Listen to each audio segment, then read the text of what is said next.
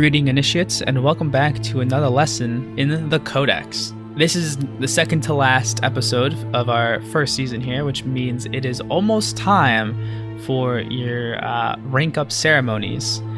And I'm personally looking forward to this very, very much, and I'm sure Josue here is also looking forward to it. That's why I'm here, to rank up. Yeah. You know, you've been showing some good promise. You've been showing some good promise in this first season, and I will be very honored to bestow upon you and our fellow initiates their new ranks, and at the end of our next episode. Woo. So, again, welcome back. We're going to be covering Assassin's Creed Revelations in these next two episodes. If you're just tuning in, one, you should check out our other episodes, but two, just so you are aware, we typically try to break up our episodes in two parts. In the first part, we talk about more modern day stuff, present day, dealing with like Desmond and all the stuff with Abstergo and the Assassins. And then we take a look at the actual gameplay stuff, talking about Altair in the first couple episodes, and moving into Ezio and finishing it up with this.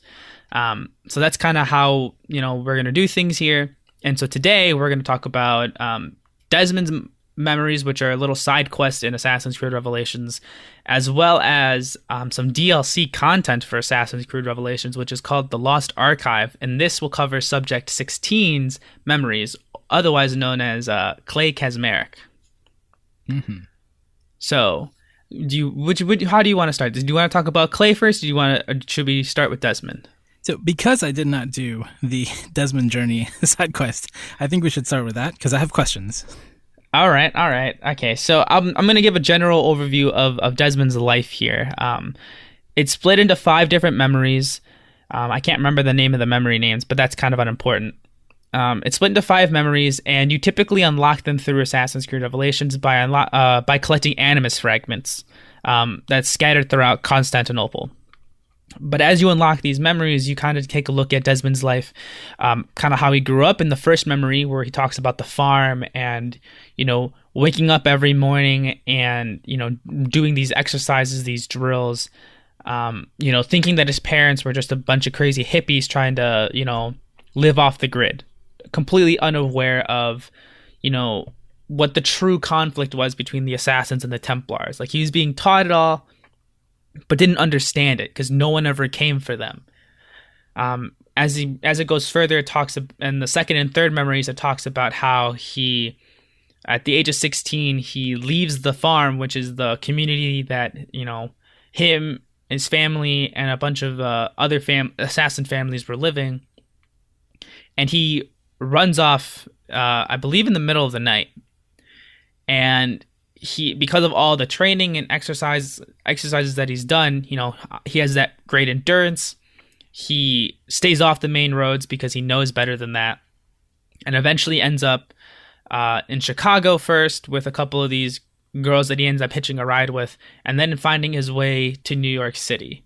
From there, he kind of gets a job as a bartender, and he's doing really well. He's making a living for himself, but as time goes on, shortly before he gets captured by Abstergo, he starts kind of thinking back on things and, kind of missing his family and missing his old life of how things used to be. He even said, like, he as a bartender, he would make jokes about his past, where he, like, instead of a Shirley Temple drink, he called it the Shirley Templar. And it was basically like a Shirley Temple, but then he just threw in some gin. Just small things like that to kind of like make light of everything that he grew up with.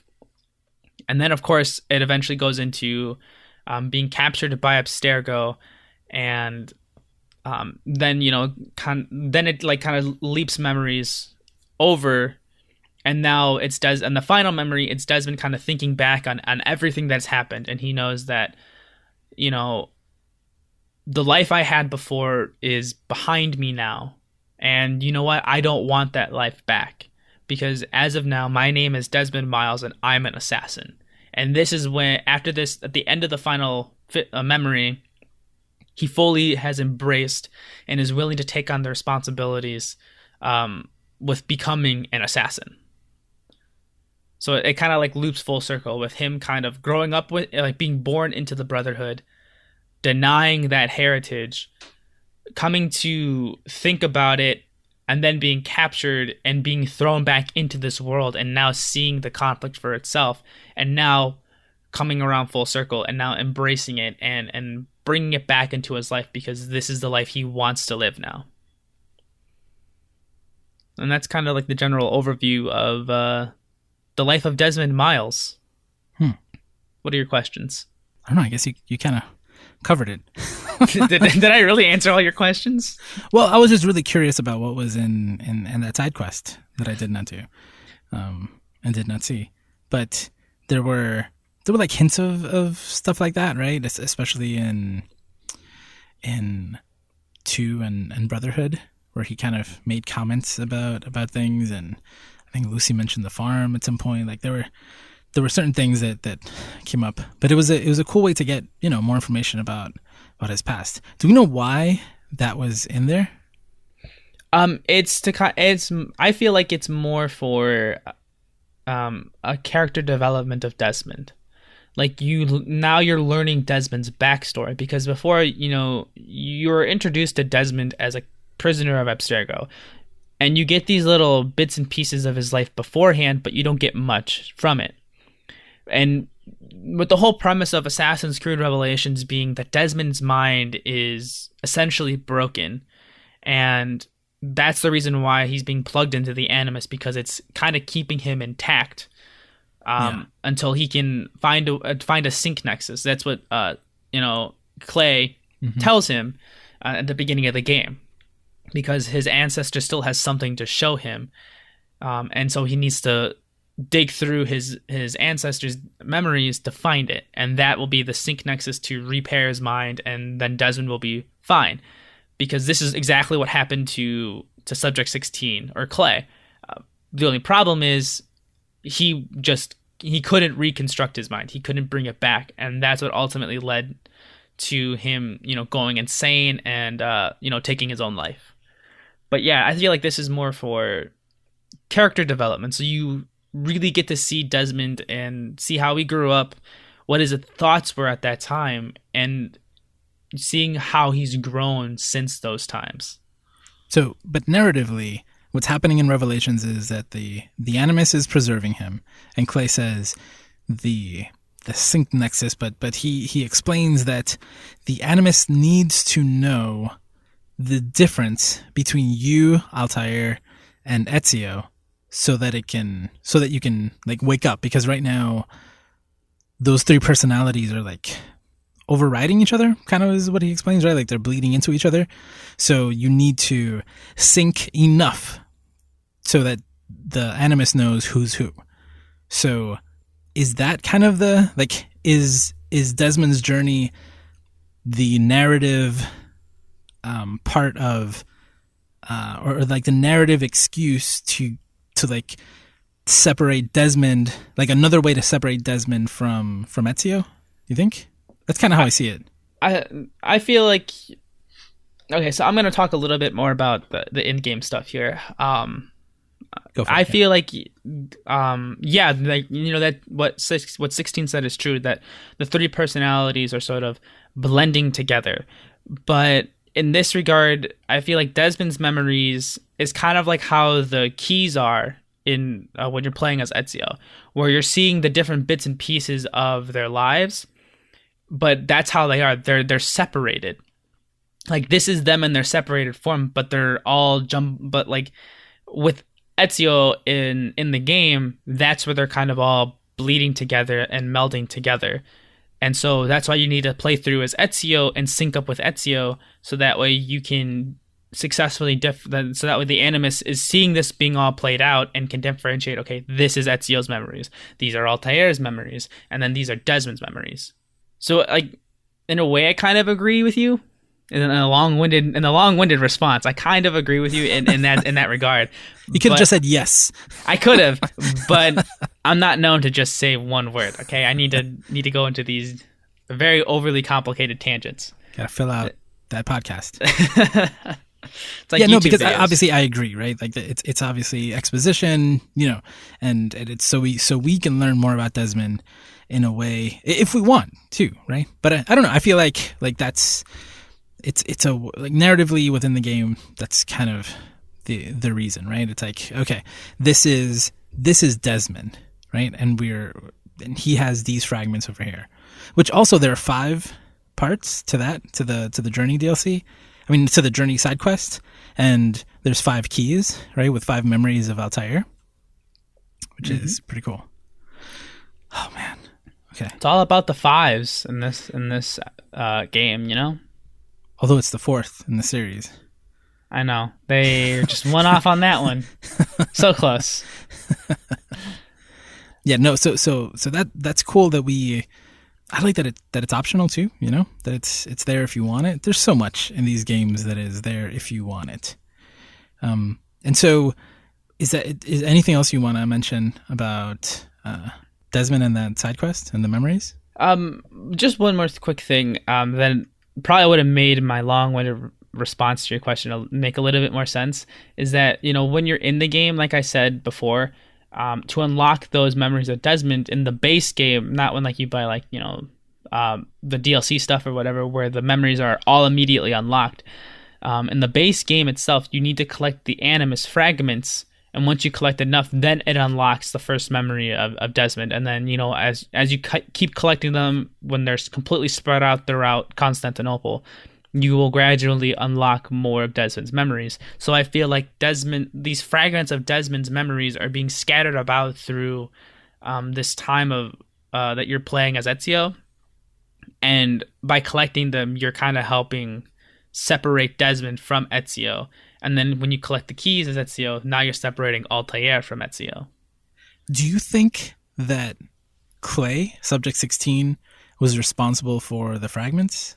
No, I feel like this is the result of the apple. Like the apple itself broke his mind and scattered it throughout this particular time in Ezio's life, because this is the last tidbit that Ezio needs that wants to show Desmond, or feels that Desmond needs to see. Because obviously, and we'll talk about this in the next episode. There's a specific moment where those two have an interaction. So I'm asking because in the previous games and in this one, we kind of see that Subject 16 is leaving clues for Desmond and is in more than one way trying to help him. I don't know. That was the thought that I had, that maybe those fragments were somehow. So when we start Revelations, we don't see the outside world, right? We're starting immediately after Desmond killed Lucy and kind of passed out, and he's in a coma. So we only hear the voices of what's happening outside. We see for a second, right, that he's hooked up to a machine. And then the rest of the game is really inside his mind. And there we see that Subject 16, who's been dead for a while, is like his mind is preserved inside the Animus, right? Inside the memories? Yeah. Where you kind of start off in Revelations is the core of the Animus. Like this is the base core of the Animus, where they said, nothing else exists here, just basic physics. That's all it is to it. It's the base programming of the Animus, to which everything else is built upon. Exactly. But Clay was adding stuff to the previous memories, and when we left Abstergo and went to the hideout in the previous games, we discover that Subject 16 has left things here. So it seems like his mind was still in the memory core that Lucy took from the Animus. Exactly. Okay. From Assassin's Creed 2. So, in a way, there's even more parallels to, again, so I think we need to explain this in case it wasn't clear. In case it wasn't clear. That in Ezio's part, which we'll talk about later, but he is searching for these artifacts, and in each artifact, Altair has put memories into them. So this mirrors that a lot, because Clay put his own memories and different types of information into it. And what we see, again, I don't think it is Clay, but it's like a copy of Clay that is preserved here, because again, Clay's dead.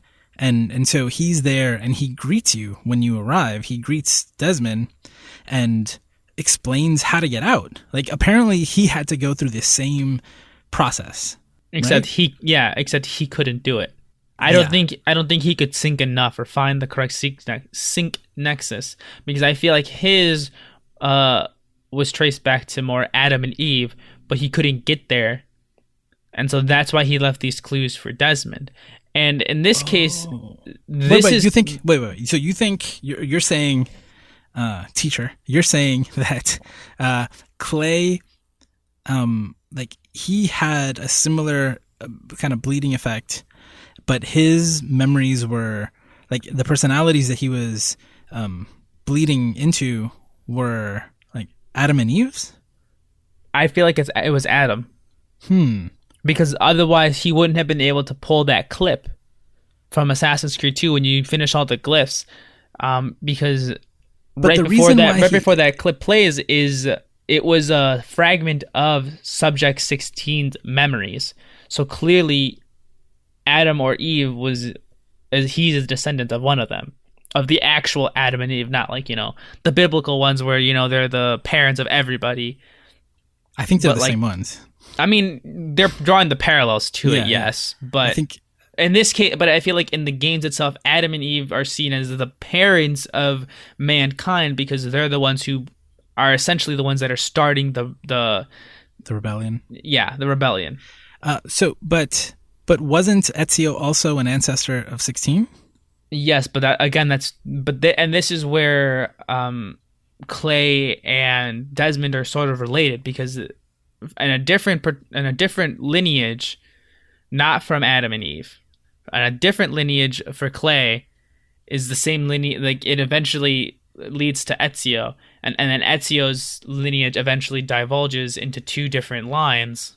I'm assuming. Well, I mean, we all share ancestors at one point, right? If you go back far enough. Exactly, and this is where this is probably where one of those cases where at some point after Ezio, the line kind of divulges into two different, families, and eventually one leads up to Clay and one leads up to Desmond. Well, there are, I mean, we know I guess I can't say necessarily for a fact, but I know that for Desmond, Ezio's on his mother's side, and we don't know for Clay. All we know is that they just share this common ancestor, which is why Clay left all these clues during Ezio's timeline, because he knew that Desmond was, also a descendant of Ezio. So it would be something that Desmond could actually see. Exactly. So this was Clay's way of helping out Desmond. But in Revelations, Clay is helping out Desmond in a different way. He's helping him out more directly. Right before you go into the Animus for the very first time to go to and play as as Ezio, Clay says, like, look, I'm going to keep the Animus preoccupied on me while you go and search for what you're looking for. Because as long as I'm keeping it busy, the Animus isn't going to think you're a virus and delete you. Yeah. Because right now, like, the Desmond that you see is just the Animus's reconstruction of Desmond's consciousness. And that goes the same for Clay. Like, this is the real Clay, but his mind is still in the Animus. His mind couldn't be successfully returned to his body. That's why his body was eventually driven insane and caused it to end its life. Yeah. But his consciousness is still in the Animus, and that's why he's been doing all these things. He's been working behind the scenes with the Animus to lead Desmond to these clues. And now he's helping him out more directly by preoccupying the Animus. Wait a minute. So you said that the Animus killed Clay? Is that what you're saying? No, the Animus... Because I thought Clay killed himself. Yeah. Clay kills himself, but like we were saying, how Clay has had a similar experience with Desmond, with his mind being fractured like this. Yeah. Clay couldn't bring himself back together and put his mind back together and put his mind back in his own body, is what I'm saying. His mind was trapped in the Animus because he was too busy hacking into the Animus, database or the files or the programs and everything, doing these things to leave these clues for Desmond that his mind couldn't actually be transplanted back. And this is what. So how did he kill himself? Well, like you said, eventually he went insane because his mind was so fractured. But did he? So if he was in a similar situation as Desmond, like Desmond is now, right? And Desmond needs to find a sync nexus, and Desmond obviously achieves this. I don't think with Clay it was a matter of all his different ancestors converging into one point. Okay. Like that's what happens with Desmond, and that's why he collapses and goes comatose, because he has all of this input going into his mind that his mind can't tell apart who's who. Okay, wait. Okay, yeah. So I think I know what we're getting at, because I was assuming that Clay was in exactly the same situation as Desmond, and he wasn't, because nobody put him into the Animus safe mode to preserve him. He was just, the bleeding effect got too bad, and then he killed himself. Yeah, I feel like Gotcha. because they, like Lucy said, they would leave him in the Animus for days at a time unattended. So this allowed Clay to mess around with the Animus.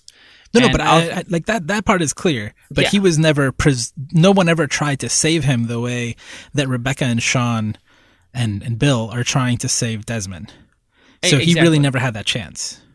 Exactly, which is why he eventually goes insane, because now he doesn't technically have his mind in his own head, because his mind's too busy working on the Animus. Okay, and this is all just our hypothesis. That's your interpretation of the events. Of what happened to Subject 16. Yeah. I see it a little differently. I think the bleeding effect would just got too much, and he couldn't do it. But then, like it makes sense to me that he wasn't in the same situation as Desmond is in. He was able to copy a piece of himself the same way that Altair like preserved memories. Exactly. Clay preserved a part of himself and was able to help. In a way, he's also like, Clay also wants to leave, right? Like he thinks that there's a way for him to leave with Desmond, and he asks him, he's like, maybe I can go with you. Desmond's like, nah, man, that's not happening. He's like, well, he says something like, I guess I missed my chance, which I wonder if there's something that I haven't read yet, or that we haven't seen, or maybe where like there was an opportunity for him to like jump to another body. He even alludes to that being a possibility. I feel his opportunity was, I feel like at some point he was messing around with the Animus, and they were probably getting ready to take him out of the Animus, but he couldn't get back to his body in time. Like, and then like I have a feeling he was trapped there, and then they probably threw his body back in the Animus while he was doing stuff, and this was his opportunity. But again, the line of this sense of duty that he felt like he needed to do for Desmond probably overcame the desire to return to his own body. And so that's what I feel like maybe he's talking about in terms of his missed opportunity. But again, I could be completely wrong, because I don't feel like they don't go too deep into that. Like I don't think even outside of it, I don't think they talk that deeply into Clay's backstory that much. I mean, we do get a little bit of it in the Lost Archive DLC, which I'll get to in a second. What up? this part, I don't know. It's really important. Like this is something that I've been thinking a lot about, because again, I disagree. I don't think that his mind is like left his body and went into the Animus. I think he really did just imprint a copy of something. And then I don't know, that comment about, I guess I missed my chance, and just talking about being able to jump from one body to another. Yeah, the bleeding effect, he wasn't thinking clearly, it's possible that none of that makes any sense whatsoever. But I want to think that he's discovered something, that he's discovered some way to do what he's talking about, to possibly like imprint yourself into another body, something like that.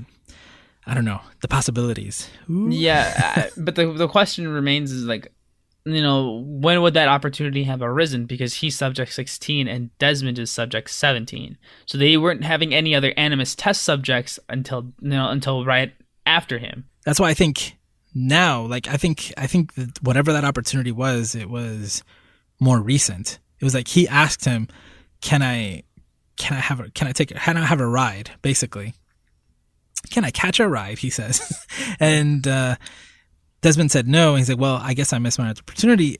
I don't know. I think it's like, well, maybe I shouldn't have asked. Maybe I should have just done it anyway. But that's the thing, like that's his self-preservation talking. But on the other hand, he is still trying to help, and in the end, he sacrifices himself to save Desmond. And again, himself being this whatever copy of his mind that exists within the Animus is sacrificing itself so that Ezio can go and grab that last memory and reach that synced nexus so the Animus doesn't delete him. Which is pretty cool. And it's interesting because we talk about Subject 16 in the previous games. We don't meet him until now because he's been dead for a while.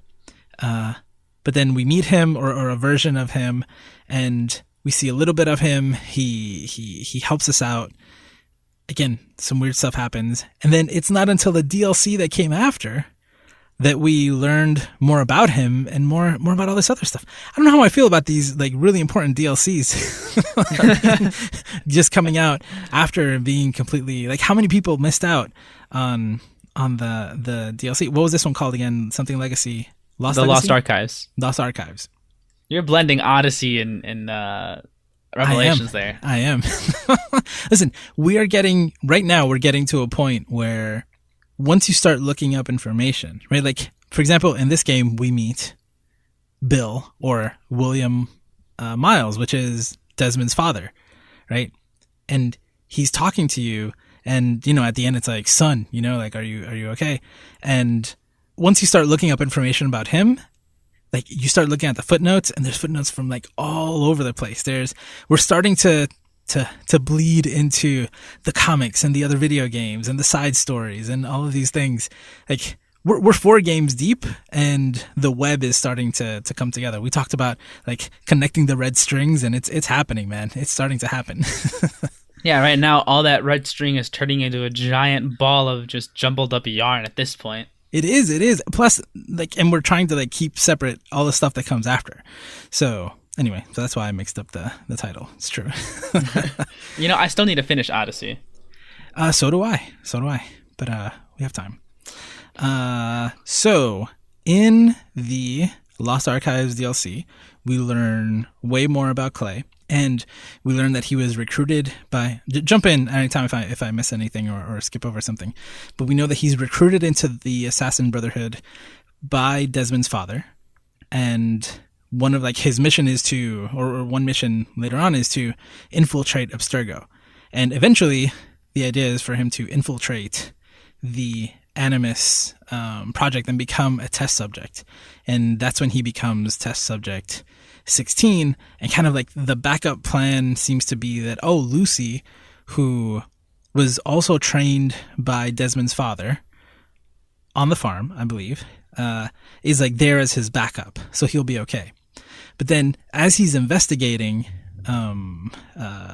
Vidic, he hears a conversation between Vidic and Lucy, and he discovers that Lucy is like has turned. She's become like she's come to agree with the Templars, so she's basically jumped sides, and she's a Templar now.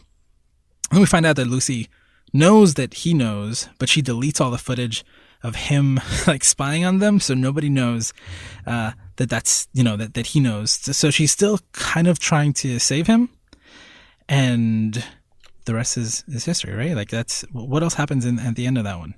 I mean, you got the general point of things, right? But yeah. I mean, you totally left out Juno. Oh, right. Like how right. As he's delving into the Animus, he stumbles across Juno, and Juno starts talking to Clay, and, you know, she's the one telling Clay to help Desmond. And at first he's like, who? Like, he doesn't know who, and he's kind of reluctant. But then after he hears this, or, you know, and gets this message from Lucy, you know, apologizing for, you know, what he heard and how she was gonna try and like slowly coerce him to join the Templars up until, you know, he saw that. Mm-hmm. You know, it was after that point where he's like, okay, I need to help Desmond. Because at this point, I feel like through the Animus project, Clay has learned so much and has learned that his part in all of this is but a small portion to this very grand scheme, but it needs to be done. And throughout the whole DLC, you get glimpses of Clay's relationship with his father. It seems like the relationship he has with his father is like is very strained, but two, you could tell like his father seemed a lot more old fashioned. Like he's like a hands-on, do-it-yourself kind of guy. Like he's like, we Kesmerics, we're doers. Like they're engineers. I mean, Clay got offered into an engineering program, and instead of, his dad being super proud and supportive of him, he's like, well, this isn't one of the best schools. So like over time, like you hear this strain between the two in this relationship, but then at the very end, after you complete the last memory, Clay leaves this message for his dad. It basically says like, hey, I'm sorry for everything, and just know that I'm okay. I found my purpose, and I hope that you find whatever it is that you're looking for. It's Clay kind of saying goodbye to his father. So it kind of like humanizes Clay, because up until then we're not really getting much of a you don't really get much of that like humanization from him. You get this sense of like he seems like otherworldly or above us because of how much he's learned through all his time in the Animus. I don't know if I saw him so much that way, as during Revelations I do kind of question, even though he's helpful, his intentions aren't clear to me either. Like, is he trying to manipulate or something? But yeah, but the DLC definitely humanizes him for sure. And no, I did skip the whole Juno part. So let's clear something up. When Desmond grabs the apple, he talks to Juno, correct? Yes. Is Juno controlling him when he kills Lucy? Basically.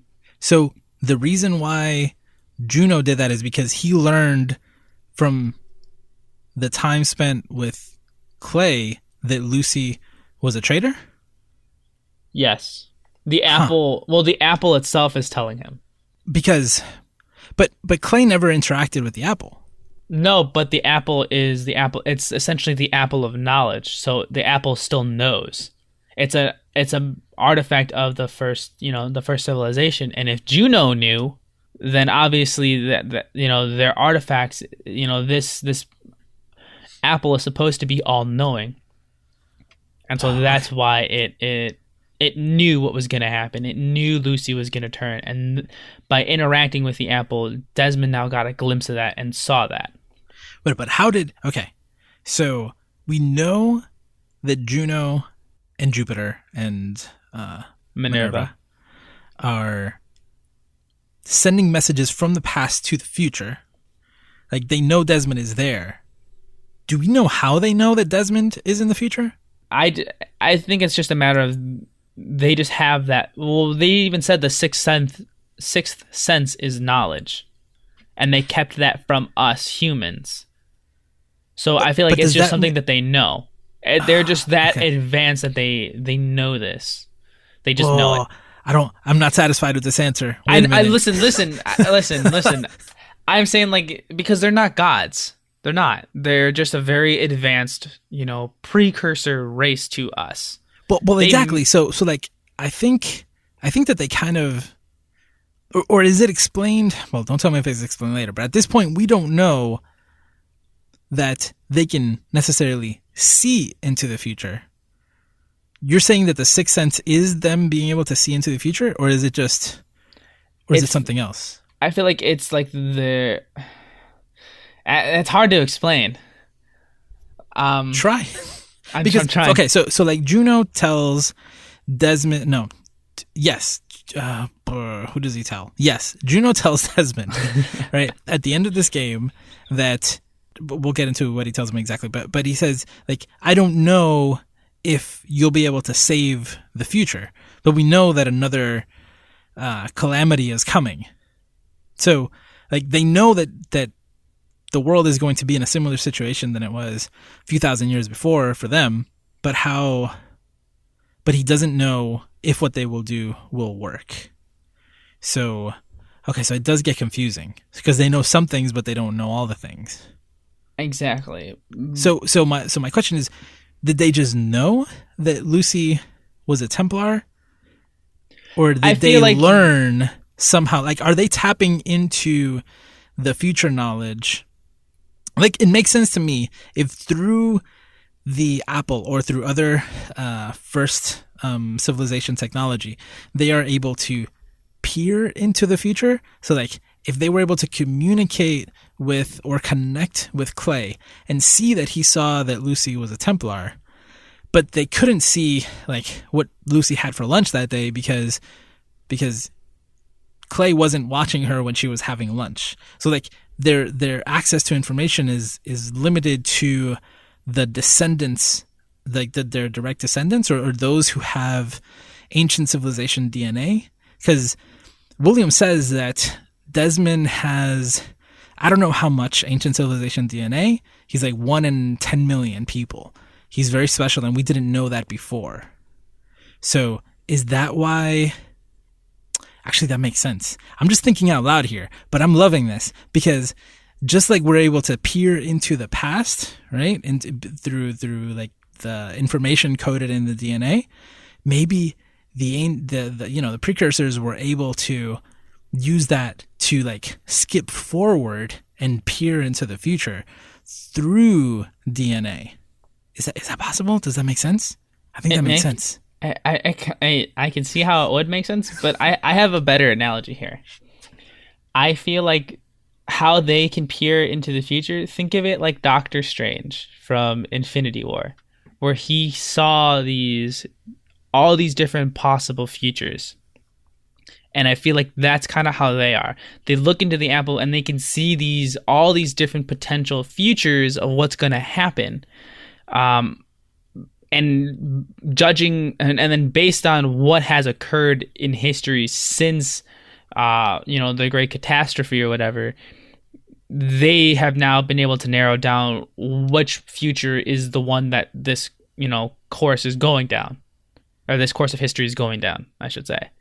This is your theory. This is my theory, yeah. Okay, like where I feel like they're sort of like Doctor Strange in the way where they don't know which future exactly, but they already know what would happen should this decision be made or should this decision be made. Okay.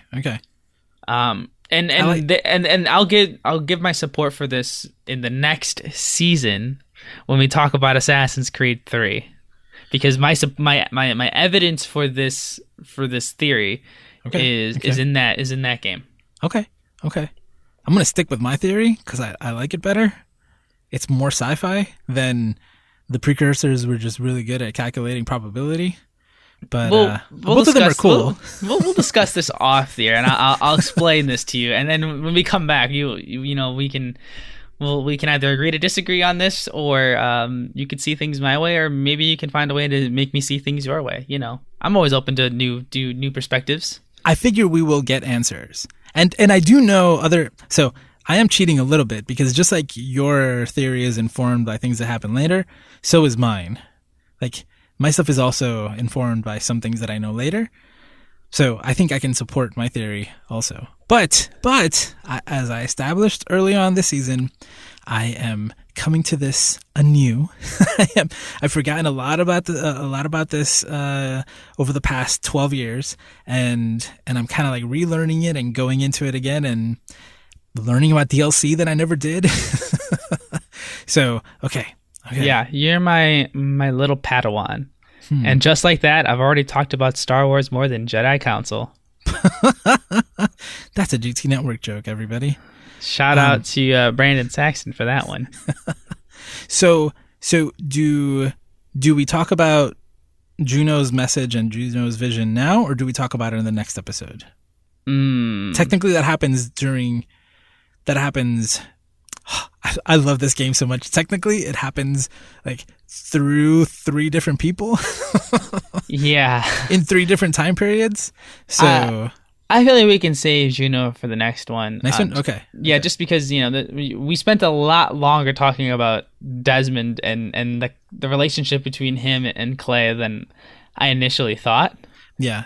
It's fine. Yeah, and that's good because that's really like Ezio's last moments in the next game, in the next episode. Okay, that's good. We're set.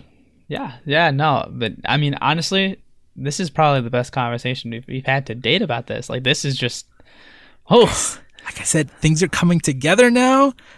Because all these questions that we don't necessarily have answers to, but we have tons of information. Oh, it's so good. See, this is what I love about Assassin's Creed. It's those little things that are coming up. Like, I love that in the last episode you told me about the DLC where we learn about what happened to Christina, and like Ezio talks about Christina in this game, and so much there for what is it, like these games reward investment, and it's getting so good. Can't wait for next week. Just wait till we could talk about Assassin's Creed Embers, the little short film that like really takes off the end of Ezio's life.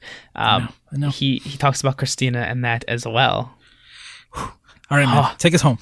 All right. Well, like I said, guys, this is the second to last episode for season 1 here, and then we'll be taking a little bit of a break. But don't worry, we'll be coming back. We're only gonna take a little bit off, not too long. So I just want to thank all of our fellow initiates for joining us here today. Next week will be our last episode, but we're going to be ending it off on a very good one with the ending of the Ezio trilogy. We're going to be talking all about Assassin's Creed Revelations and everything that good old Constantinople has to offer. So again, if you need any assistance on anything we've discussed, feel free to check us out on the forums at forum.geektherapy.com. And if you want to chat with us about our theories, or just, have a nice casual interaction about Assassin's Creed, or talk about stuff that happens in future games if you have played all the games, then you can do so over on the Discord on our Assassin's Creed channel. It's getting kind of lonely in there, so please come talk to me. And you can do so over at geektherapy.com/Discord. So thank you for joining us here today. As always, remember, guys, that nothing is true. Everything is permitted. I can't wait to rank you all up in the next episode. Take care.